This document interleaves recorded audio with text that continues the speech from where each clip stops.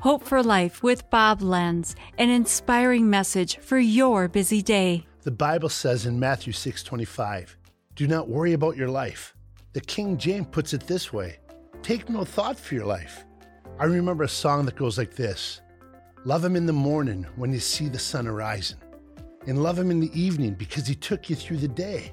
And in the between time, when you feel the pressure rising, remember that he loves you and he promises to stay." Lord, I don't want my relationship with you to get choked out. I am afraid that the busyness of home and the pressure of work will use up all my attention until there's nothing left for you. But you tell us, don't worry about yourself. Take no thought for your life. Help me to turn to you. God, I need to trust you, to rest, to resign control in the midst of everyday life. Be my Lord. Don't let me focus too much on myself. This has been Hope for Life with Bob Lenz. Discover more at lifepromotions.org.